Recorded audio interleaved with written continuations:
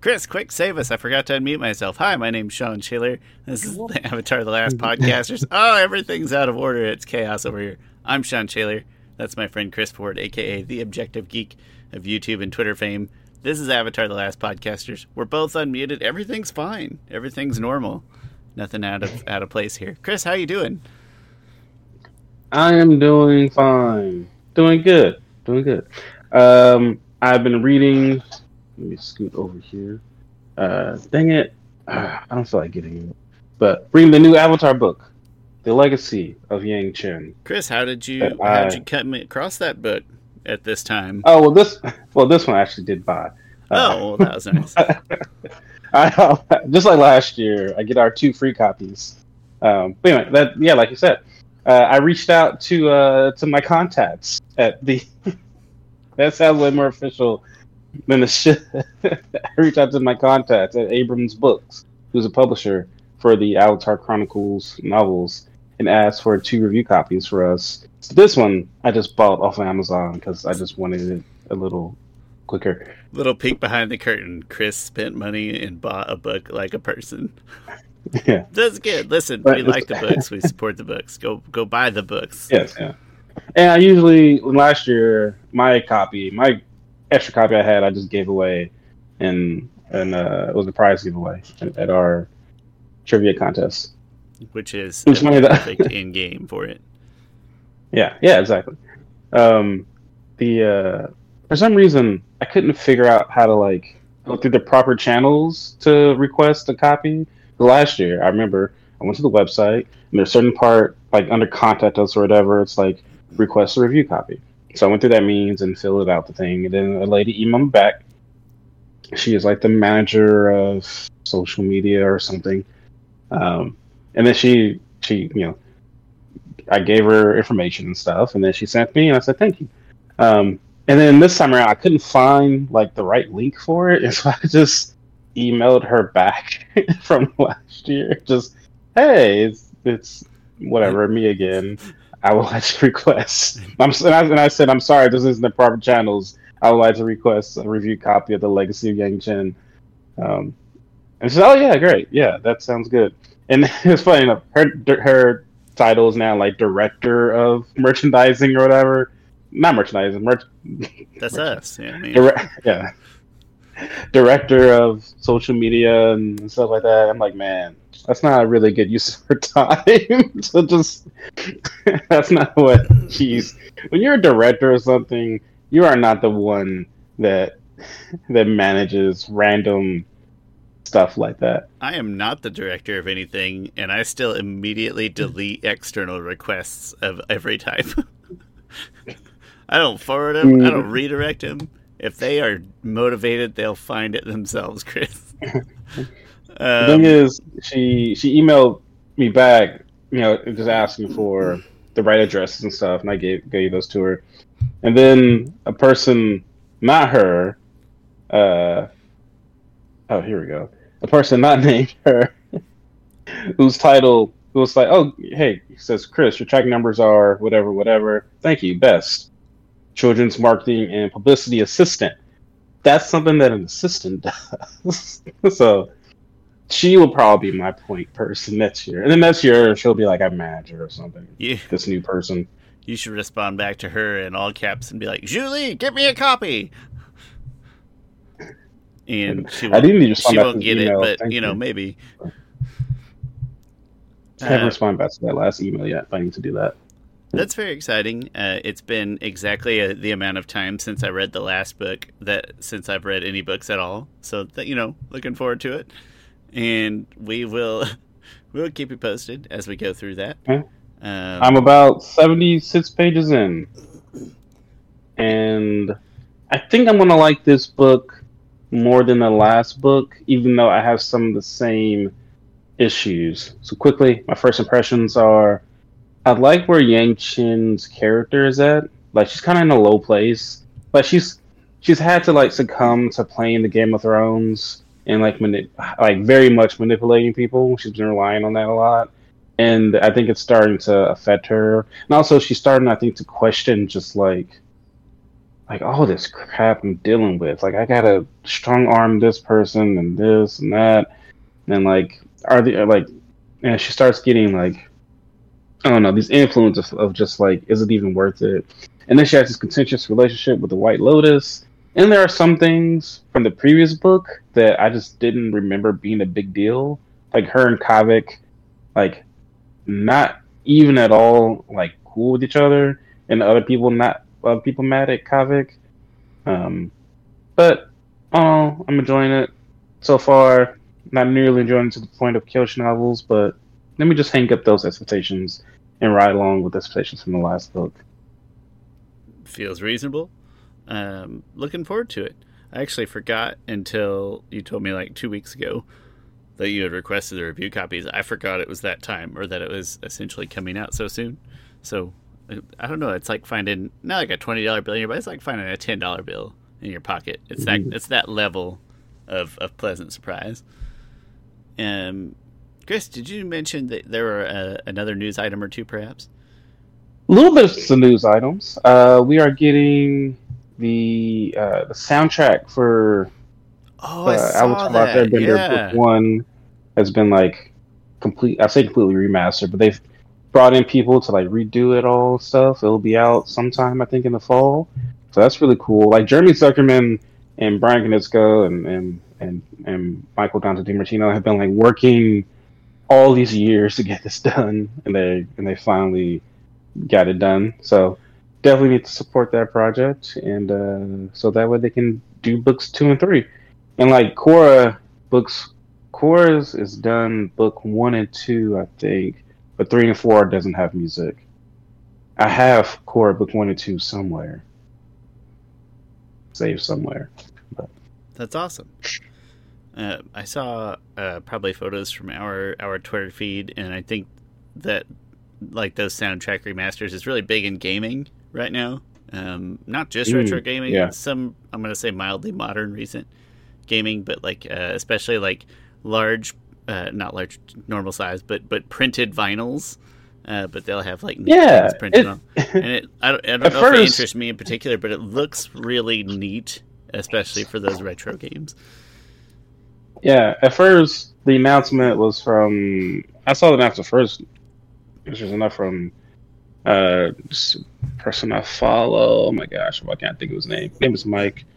The Cinephile or something. I thought you were going to just stop after Mike. His name is Mike. Go follow Mike. I feel bad that I can't remember his name because I talk to him pretty constantly. I just watch a YouTube video of his. I actually want to get him on the podcast at some point in time. That's a perfect video thing for him to be on.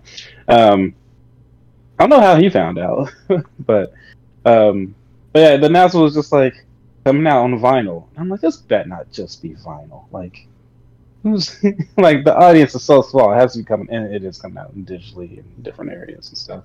But all very exciting. That's fantastic. I do like seeing, not that it has to be vinyl specifically, but I like seeing an analog format and a digital format. I think it's great to have both choices. So that's nice. I still like CDs, but I know it probably won't come out on the CD. Sure. Well, and I mean, what it amounts to is to a music file, an audio file. Is a CD is still digital, right? So the quality you're getting on a CD versus the quality you're getting from a digital file, right, is not literally the same, but it's a digital translation as opposed to vinyl. So vinyl people, they want the analog. Yeah. Not so much me personally, but for me, I just like I physically own this. Like no matter what, I can always put it in something. I don't know if you know this. We're big on physically owning things here. It's an important part of our day. Somebody like. I just do my stupid little Switch videos where I'm just picking through my collection and I'm literally just logging it as I go, and I'll make little videos. And somebody commented, and I still just don't do well with like mean-spirited YouTube comments. And somebody commented like, and someday there'll be a worthless pile of chips. And I'm just like, thanks. Like it just the thumbs up button and like thanks, and that's it. But in my head, like I don't know if people know that there's on every Switch game, for example, there is a playable version of the game unless it says otherwise, right? So it'll say download required, or some games are, code in a box only, but those explicitly say it up top. But hey, fun fact, every other Switch game has like a playable offline from the get-go version of the game on the chip, on the card. Ooh. And so it will be good as long as there's a Nintendo Switch, just like any other old games. So I don't know, stuff like that. Like, I need to just let that go, but in my head it's like, I need to yell at that guy on the internet. I wanted to yell at some... Never mind. I think I'll just go around tangent. So, really, someone... I made this point on a YouTube video about like milestone comics, and someone was like, actually, this and this, and I was like, no, you're wrong. Like, well, no, I was like, no, you're half right, half wrong, da da da da da. And this one person came up afterwards, was like, well, you're both right. And I went to be like, no, we're not both right. He is only like 50% right, and I know these things. This is not one of these opinions where everybody's opinion matters. Like, this is a black and white kind of. Yeah. I presume, given the way you're describing it too, it's not a thing where it's like a theory or whatever. Like, I presume it's the thing that actually happened. Yeah. Yeah. Damn internet. I just don't know how to. Yeah, let it go. Yeah. COVID ruined me for understanding how to interact with people, and I wasn't that good at it to begin with. But, Chris, we've got an interesting episode today. Sorry, go ahead. Slight random news, which is a good segue. No, slight random news, which is a good segue into our topic for today, is that Diamond Select is going to be releasing an Iroh statue, which I'm really looking forward to. It's also going to be PVC, so it'll probably be like $50 or $60. But I'm really glad to see that Diamond Select is continuously going to be making statues for Avatar Universe. They make really great statues. And for some reason, I feel like their licensing with McFarlane isn't... Like, I haven't seen anything new from them in months. So I'm curious if they'll keep that relationship up. But I'm glad to see that their relationship with Diamond Select is still going on, because they make great statues. Is that, like, the Big Aang statue? Is that Diamond Select? No, that one was McFarlane, that huge one. The huge one, yeah. Yeah, but then Diamond Select made like I'm not gonna show you. Diamond Select makes this Zuko one. Don't know if you can see. Uh-huh. They made this Aang one here, and then this Aang one here. McFarlane made this one. Dark Horse or whoever made this and that. And then Diamond Select. Huh. Yes. Interesting. Yeah. Well, hey, that's nice news. Chris, why would Iroh be a good segue for today? Because I don't know why I say it like that. He's like, it's in the screen and in the title. Because today we are starting somewhat of a new series. Not like a continuous series, more like a series that's like, we'll do this every now and then. This series I have called Character Assassination, where we will be talking about the unpopular opinions of some beloved characters, opinions, facts, things that people don't like to realize about them, dirty little ugly truths about them that sometimes are overlooked. And we're going to bring them to shine. And some things are, and we might discuss where these things are valid, whether we, like these things about these characters, and even maybe if we would like change some of these things about these characters. But today's character is probably the most beloved character in the whole show. And I should preface this by saying Iroh is my favorite character in all of Avatar, and this is my idea. There's just some things I see about Iroh, and I'm like, you guys are kind of, gassing him up too much. Like, there's stuff about him that isn't like, he's not 100% yay, hunky-dory, gleeful type of stuff. At a minimum, like, just because he's your favorite character is like, all right, he's not 100% good, part of the reason he's your favorite character is because of the dynamics, the context, the interest is there. And then at the end, as the title implies, we kill Iroh, as the title suggests. All right, just character. We don't want to kill him. You're the one always trying to kill Iroh for some reason. Not me. I don't know why I got it in for him. He's a great character. Man, Nate got me thinking. My head went on a tangent, and now I'm like, who's my favorite character? And I don't know the answer yet. I got to think about it. Oh, okay. But I see us doing this to a couple different characters, especially like the blood ones. Going to do Aang at some point, and I think me for myself, I should do Korra as well. Well, and like I think you have to do Zuko if it's something you're gonna. Mm. I think you almost have to, I guess, just as far as beloved characters goes. But Yeah. Oh, All right. anyway, yeah, Chris, you took a lot of opinions on the internet this week concerning this topic. Yes, I did. You want to start off with other people's opinions or our? That's a good opinion? point. Yeah.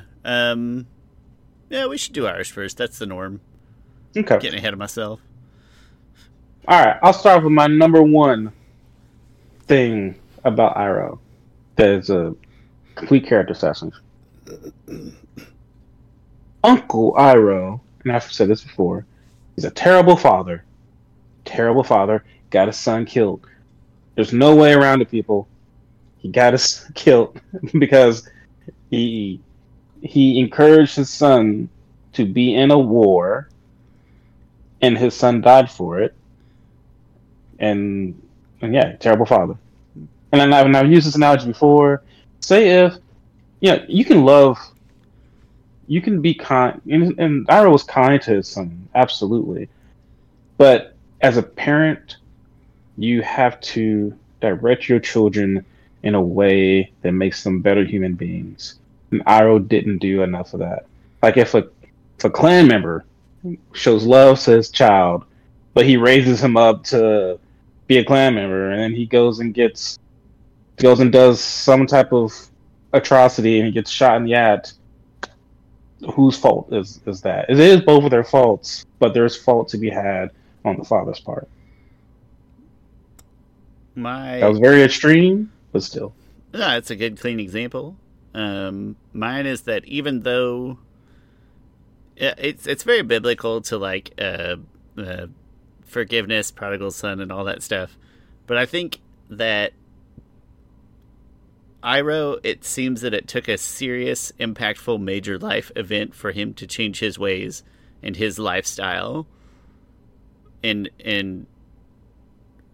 not that doesn't make him any less of a good character, a good person, but like it took like he had a lesson put in front of him, a major life lesson that sort of forced or enlightened him. That I don't even know the right word to use, but because I want to say like other people don't have that luxury, but obviously luxury is the wrong word. But of having that major life event, that's like, no, you need to change your ways now. That took him to turn. That it took for him to turn a corner and become the character that we see today. Yeah, it was almost selfish in a way. Like it took for your specific son to die for you to realize that, oh, we're bad. When other people have died in this war, it's very self. He was only motivated when it became a selfish thing. Yes, when it personally affected him. And we can't live that way as humans. And so Absolutely. even though we forgive him and appreciate that he became a good human, but like you can't rely on that to happen. Yeah, and it makes for great writing. Absolutely. Sure. But as just a person, it shouldn't. And this is the opposite of empathy. Like empathy is when I see someone going through something, and it doesn't have to happen for me to personally feel the effects of that. Like that's what it takes to be a really great human being, is that you don't have to you don't have to experience the same thing that other people experience for you to fully feel those emotions and change as a person. But in this case, Iroh had to feel that very personal, deep stuff in him. And it had to personally happen to him. And it's not to say that maybe he wouldn't have come around eventually, but you can't count on that. Yeah. And that's so that's always been my number one gripe against Iroh. As that's a good one. As the perfect human character. Yeah. So on our last, we can kind of address if we would change it or not, and what we would change as we talk about each individual things. I wouldn't have changed what I've changed that I wouldn't have changed that he said I think he's a bad father because it makes for good writing. It makes for that growth. I'm not sure, and I don't think I would. I would also wouldn't change. Hmm. I also probably I would slightly change because right now Iroh's flashpoint is his son dying, and we don't get to see a lot of Iroh's Well, um, we're making a bit of an assumption, past. but I think that's the Yeah, best it's a possible solid assumption. assumption. Yeah.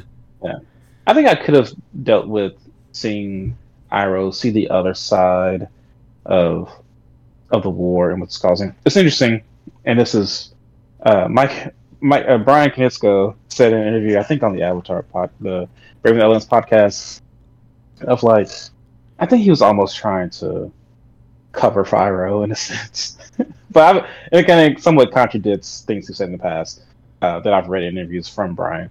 But he was talking on the podcast about Iroh, and he was saying like, well, yeah, Iroh took over the war, but he one of the reasons why he took it over because he wanted to end it really quickly because he saw, Iroh didn't like war for the sake of war, so he thought if he could end it very quickly, that's why he was, going to war. See, that sounds more like fan headcanon to me.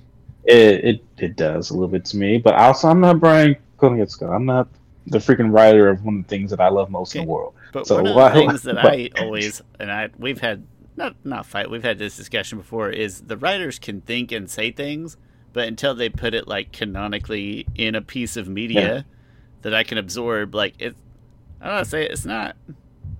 I mean, it's not canon. It's not like, you know what I mean?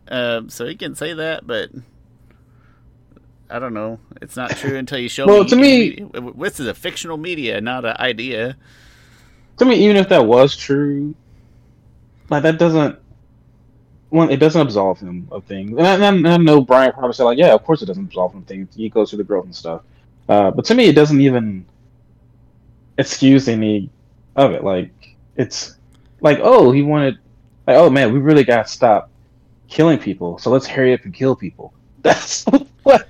That's how you can interpret it. Unless you were going like full sabotage. So I don't think I would change everything because again, we're debating, why Iroh maybe is just on too big of a pedestal. We're not saying why he's not our favorite character, but it's one of the things that makes him my favorite character. So I don't think I would change it. But if you wanted to find discrete ways to plant seeds of like his earlier White Lotus days, maybe before his son died, or him starting to realize too late for his son, or like starting to direct himself properly, and maybe like a splintered relationship with his son, or couldn't bring his son over, or he was going through his own metamorphosis, and maybe not being a good dad. Like if you wanted to plant some seeds, maybe, but I don't think I would. I think I appreciate right now. I appreciate the vagueness as it is. Yeah, I agree with that. Let's see, what else can I? There was something else I was thinking of with Iroh personally myself. I'm not connected to this. I've got if you're on to like another possible gripe, I've got kind of my only, not my only other one, but like my second big one that comes to mind a lot is that he lands in the show. He kind of lands in the perfect situation where he doesn't have to take action. Like, yeah, he's this good person that we know, and he's helping this one young man right his ship, and he picked well, right? He picked an important young man in the grand scheme of things, but he lands in a situation where he himself doesn't have to take a whole lot of like external positive outward action against the atrocities of the world at large, right? It's a nice easy way for him to be like, well, yeah, I'm a good person. See, I'm here, training Zuko to be a good person. Yeah, and it's convenient. And again, that's not me complaining about his character in a way that I enjoy it, because I still think that's part of us experiencing Iroh's arc and like what his right thing is to do, and that to me is part of the joy of Iroh. So would not change that. I just always like pointing out, it's not like he's out fighting against the Fire Nation or fighting for peace or anything. Like, he's sitting on a boat pretty comfy, Yeah, I wonder, was there some type of like maybe he's just waiting for the right time Waiting for to. the right opportunity to shift the status quo. Yes, yeah, And, yeah. and he clearly has some inkling that Zuko's going to be important in the grand scheme of things. Not just their own story arcs, but kind of to the fate of the world. So still Yeah. something to be said for that. But like, all right, he's still doing it in luxury. He's fine. He's camping. Yeah, I wouldn't. I would probably plant, and this goes to the point that some people were making earlier. I would probably plant more seeds of him taking actionable directions towards the ultimate good that he wants to go through. And real quick, just to intersect with something that someone said because it has to do with this. Why can't I find it? Oh, it's from Caitlin. Hi, Caitlin. She says he actually helped Zuko fight Aang in the Avatar Returns episode. The only time he helped Zuko to fight Aang. So confusing. And so that episode where they both firebend up. It's in the second episode. Aang is getting away on Appa, and they both use a coordinated like fireball attack up at Appa, and Aang swings it away, hits like the side of a cliff or something. So that is a little confusing. Yeah. I have a thought for a minor change, and very minor, that I wouldn't mind seeing is... Yeah, I still don't think I would do it, but if they wanted to in the early going, there's already like a nice some level of respect between Zuko and Iroh. That wouldn't necessarily have to be there. Maybe Iroh could already be a little farther along the path of good, and that could piss Zuko off, and Zuko already has no respect for him because he's a disgraced general. Right? They could have a more fractured relationship at the beginning that was maybe in some part due to Iroh already being farther down this path of good in an external way. But even then, I don't know if I'd work too hard to shift that balance. I like it as it is. Yeah. And just little, yeah. And most I'll do little crumbs. Yeah. A big fight early on because Iroh wants to do something good. But even then, they do eventually. It does, So, yeah. Other thing that kind of crushes people's, I think, people can interpret Iroh however they want. I see a lot of posts about like Iroh being a father figure to like all of them. I'm like, I doesn't hang around with all of Team Avatar all that much. Like, he gave Aang that advice at one time. He gave Aang advice at one time in Bossing Say, and then, but like, so many people have given Aang advice for years. Like, I don't consider all of them father figures of Team Avatar. But at most, hey, if you want to talk in a hot tub, Yeah. Wait, no. I know people are on a. I feel somewhat guilty. I feel like people are going to like, but what are you guys talking about? And again, I love Iroh. He's my favorite character, so I'm so excited for the statue coming. I think those are the biggest thing. Oh, strength. A lot of people think Iroh is just like a lot of people think Iroh could have taken on Fire Lord Ozai, and I'm just like, no, he couldn't have taken them on. Like, they built Ozai to be. Being the older brother is only good to a certain age in life, and then it turns a corner. Yeah. At some point, he would have been able to easily take him, and he's past that point. But Iroh's demonstrable strength at this age does not exceed Ozai's demonstrable strength at this age. Yeah. Agree. And then I wouldn't change that.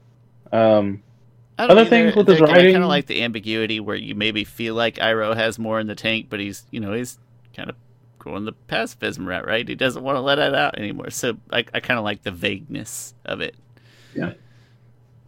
Yep. Sound check. Yep, sound check. I keep doing that every now and then. There's just not there's just not a great way for me to share my screen in Discord and then still capture both of our cameras in a good high quality. But that's fine. There's probably smarter. Hey, listen, audio video. As long as I say it. Audio video people at me. Those are, I think, my biggest character gripes about Iroh and unpopular opinions about him. I really wouldn't change that much about the things that I specifically called out, but there's more things that some of our listeners Hit me have with called them out. fan theories. All right, we'll start off with Caitlin. When Iroh came back from his adventures, he was content to sit by and watch the Fire Nation under control of Ozai. Yeah, we kind of talked about that. Yeah, how many And years did he wait in between, Zuko Zuko needing only him to guide and just like Iroh like in this purgatorial state of just being a Fire Nation higher up?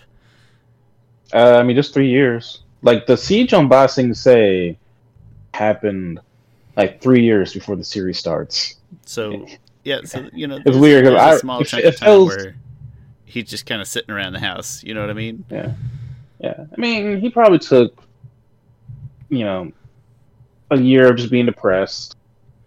But that's even less. It's even a little bit more selfish. But again, I wouldn't rewrite that. Like that's part of yeah. Again, what we do love about Iroh is he's got the hidden arc. You got the Zuko arc that's out front and center.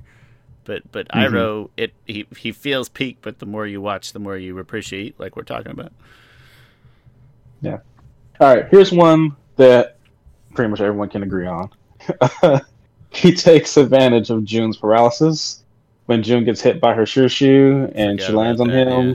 And then Zuko's like, "Uncle, I didn't see you get hit with shoo," and he's just like, and just that is creepy. No doubt about that. That's original Dragon Ball creepy right there. Yeah, man, Dragon Ball is so freaking creepy. Like it was different time, I guess. Yep. But so freaking creepy. Oh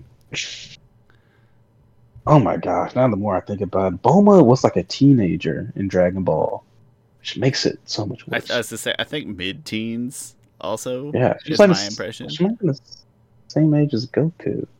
No, because Goku's like 6. Yeah, Dragon Ball he's quite a bit younger. Yeah. But yeah, anyway. It gets worse the more you think about it, though, I'll tell you that much. And it gets worse. What are 3 other things about him? Here's one that I found funny that I probably would rewrite, but it's real. He nearly exposes himself in Zuko in the... Oh, wait. Oh, I'm thinking about something else. Never mind. I'm sorry, Kayla. Sorry, I'm laughing. So she writes... I'm stupid laughing. It's just going to be 30 seconds of Chris laughing at himself.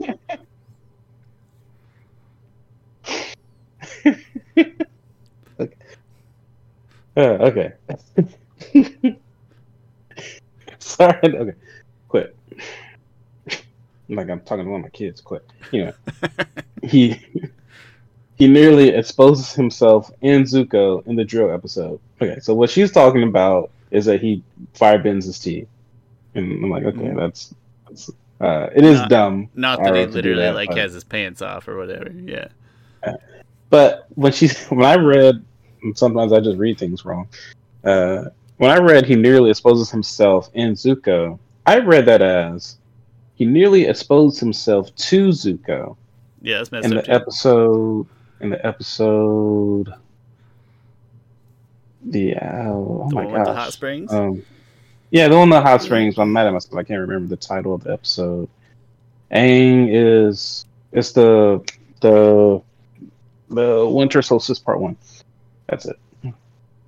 And so Caitlin was talking about that, of him exposing himself to Zuko, because Zuko goes like, And so before I read that, I had this whole thought behind it of like, yeah, I wouldn't have Iroh exposing himself also like naked to his nephew. And then I was thinking about just like, that's just an old person thing for some reason. Like, old men are very comfortable in their bodies, way too comfortable. And nothing left to lose, Chris. I don't know why. The thing is, it's it annoys me.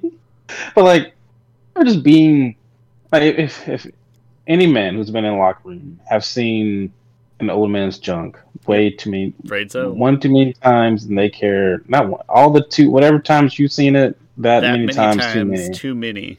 Yeah. Yeah.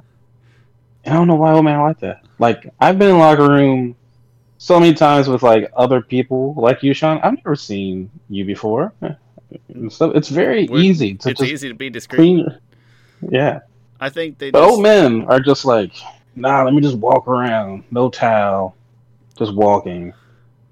I remember it freaked me out one time when I was like 8 or something. I went to the local pool and the guy in the shower. I was like, ah. Yeah, just that was literally a memory I was going to bring up. It's like, this is a public pool. It's a small town. Chris, that's another important difference. I was in a small town, right? A public pool, it's like people you know just walking out of the shower, just not my grandpa, but somebody else's grandpa, you know. Yeah. It's messed up. Stop it, old men. It's easy to. Towels are everywhere. That's all I'll say. Find one. Oh, even though that's not what Caitlin brought up, I'll say yes. But listen, what you brought up about Iroh is that he literally, you're supporting the perv theory, so it's worthwhile. Yeah. Dan said he's not here to give me tea advice and I must need a hug. So that's what he hates about him. So that's the opposite. That's character regrettable. Assassination. I get it, yeah. But okay, that's good. One person I can't think of anything bad about this man, and I'm like, there's a lot. You gotta look, yeah. So that is, I think, everything from Facebook people and listeners. I didn't get much stuff on the tweeters. I have a comment and then one more addition. My comment is just while we're talking about Iroh, this is the good thing. This is what I do like about Iroh, and what in my head canon, what would have made me know that he was a good person all along. And I'm gonna butcher the saying, but the saying is something like, Chris, if you're nice to me but you're mean to waiters, you're not a nice person. Right? In my head, I bet Iroh was always nice to waiters. Right? You had to see, like, you know, there was a good person in there somewhere. It just needed to bloom and grow. So that's kind of a compliment. One more addition I'm going to make that nobody said is, you know, we get the end result, but like his nurturing of Zuko over Azula, like the apathy toward. Good point. Yeah. I mean, we get it from a narrative standpoint, but it would be easy to look at Iroh's character and say, like, you could have tried, you know. You could have tried to jump in and help her out. Well, you know, I think it's hard because you see that one person needs your attention, but and you go like you fix a problem that can be fixed, or that what's it like? Gosh, even that still sounds bad coming out. You still gotta try, even if it seems like her father's claws are dug deep into her. You still got to reach out that hand. Her life is as valuable as Zuko's life, and that's not represented in Iroh's priority very well at any point. Yeah. So, something worth bringing up. I would say, again, it doesn't bother me too much because situation of, you know, we discussed a little bit, you know, grieving Iroh, outcast Zuko, like the context is what brought them together, and I'm fine with that, and I wouldn't really change it. But you could throw in maybe there again seeds of Iroh demonstrating love for Azula. No, I think that's not a just good familial point. loyalty. Because it's weird. Their dynamic is so minimal. much more There's like so little of it. Well, it's so much more like colleagues than Iroh being the superior. Like when Iroh and Zuko's dynamic is like Iroh's up here, like he has all the wisdom, all the knowledge to put into Zuko, and when it comes to like nurture him on things, but when it comes to like Azula and him, they seem like they're on the same playing field, where there can't be any mentorship there. That being said, that's just the way it comes across. but I think I agree with you that it could have been more like Azula, like just talking to her through the same ways like he's talking through Zuko. Like, sure, Azula seems like a lost cause, but you still gotta try. Well, narratively, she could have shot him down immediately, but at least we might have had that seedling of like, oh, he doesn't not care about Azula. He just, again, he was kind of on his own journey, and his own journey happened to be Zuko. It's funny thinking about it from a Star Wars perspective of like Obi-Wan talking to Luke about Anakin. Like he talks about Luke about Darth Vader as more like a, or to Anakin, more like a more in a favorable sense. Like, oh well, yeah, he was this and that and that. No, never mind. Never mind. Terrible thing because he lost hope and. Yeah, I mean, just think about like if one of your sisters like had a strong favoritism or like a specific bond with one of your kids. Like if one of your sisters was really nerdy and they loved dressing up with Mackenzie or whatever, and then didn't like express any kind of relationship with the other kids just because they were too young to go to these things or whatever, like just because of the context. It's like you might understand it, but it would still be a little bit like, hey, I got these other kids also that like to do stuff. No, I would change that as well. I think that would be a good change of him at least trying to reach out to Azula, because all the time he talks about Azula. Like the first time we see him in the first episode, we see them interact with Azula. He kicks her off a ship, and then other times he's never trying to sway Zula in either direction. He's never trying to extend the same positive love and energy that he puts toward Zuko. Yeah, that's a good point. Maybe there's a backstory out there somewhere. For everyone who badmouths Ursa about how she didn't love Azula, that's wrong. Put that energy towards Iroh. Yeah, take that energy, which is, there again, demonstrably incorrect. Yeah. And redirect. Like, Ursa gets a bad rap. Ursa, I've mentioned this before, she loved both her children. She loved them. I would equally. Like, when she left the Fire Nation, she kissed them both goodnight. Azula didn't wake up. Bazooka woke up a little bit. She loved them both. She tried to reach out. She talked to Azula. Like, we need to have a talk about when Azula would say dangerous things about her grandfather being killed. Not or, fun. Or not living long. Yeah. Like, that's the hardest part of being a parent, is having that crap. Like, don't kill grandpa, son. Take that energy, redirect it at Iroh. And then accept that we're just pointing out Iroh's flaws as a character, but there again, the reason that we like him is part of his larger journey. He has a great arc. I can't think of anything else off the top of my head. Final thoughts? Last editions? Chris, maybe Iroh is my favorite character. I still haven't decided, but I haven't thought about it that much. Who would be in your top three? Top three. Toph, Iroh. Maybe it is one of those two, I suppose, because those two come to mind so fast. Okay, yeah, it's either Toph or Iroh, but the underlying theme is that we get a little bit of both those characters in both those series, and I like those characters' progression from Avatar through Korra, so it's a little bit unfair in that regard, but one of those two. Cool. If I'm feeling arc, Iroh. If I'm feeling not arc, Toph. Not that she doesn't have one. Not that it's just a jagged. It's not smooth. Chris, I think that's all for this episode then. Hey, thanks for commenting, everybody. We appreciate your input. And thanks for watching. Come back next week. My name's Sean Shaler. That's my friend Chris Ford, a.k.a. The Objective Geek of YouTube and Twitter and certain book publishing company fames. And I'll put all the details down in the description. We will see you guys next time. Goodbye. But not sayonara. I think sayonara technically means goodbye forever. Oh, for real? Like, there's different type of goodbyes, and sayonara means, like, goodbye forever. Oh, I didn't know that. I learned something. Who knew this was an educational podcast? Dun, dun, dun, dun.